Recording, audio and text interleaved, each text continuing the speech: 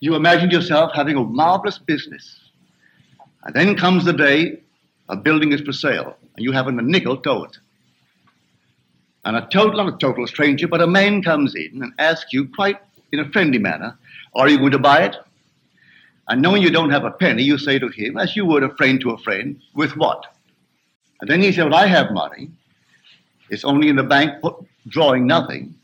You say, but I have no collateral. But he said, I've watched you. You're an honest person. Your family, they're honest. I think they are. Would you like me to buy it for you? I'll get my lawyer to bid for it. If they knew that I'm bidding, that I have money, they'll bid me up. And so I get it at the very lowest price by getting a lawyer who represents more than one client, and they do not know who he represents, and he'll bid for it. Are you willing to take it regardless of the price? And you say, yes, I'll take it. But I have no collateral. All I need is your signature, that you will simply pay 6% on whatever the price is, and then reduce that principal over a period of 10 years. Agreed? Yes.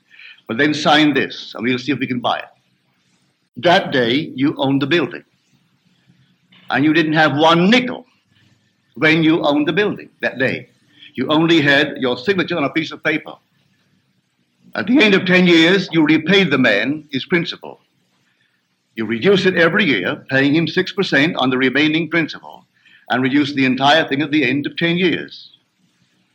That man dies 20 years later and leaves you $150,000 in cash, tax-free, and a couple of homes and many personal belongings. In the meanwhile, you continue in that business, and it multiplies and multiplies. And that year was 1924. This is now 1968.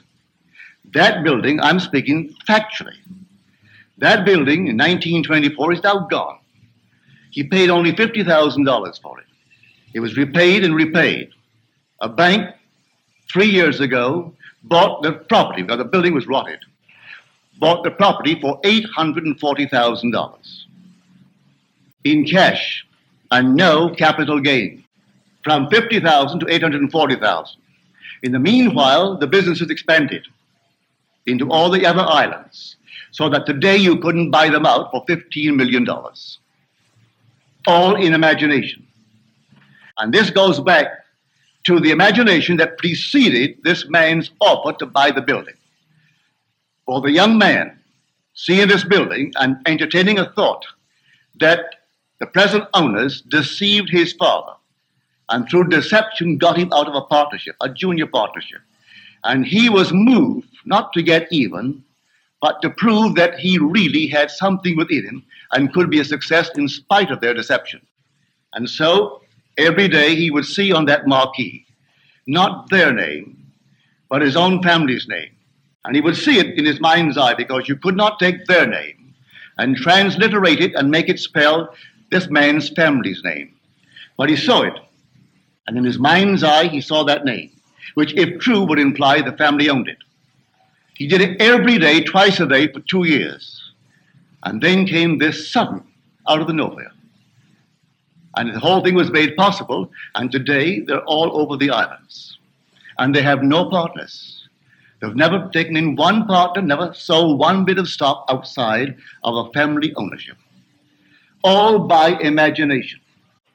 Now, I know what I'm talking about because I am a member of that family. I'm speaking of my own family.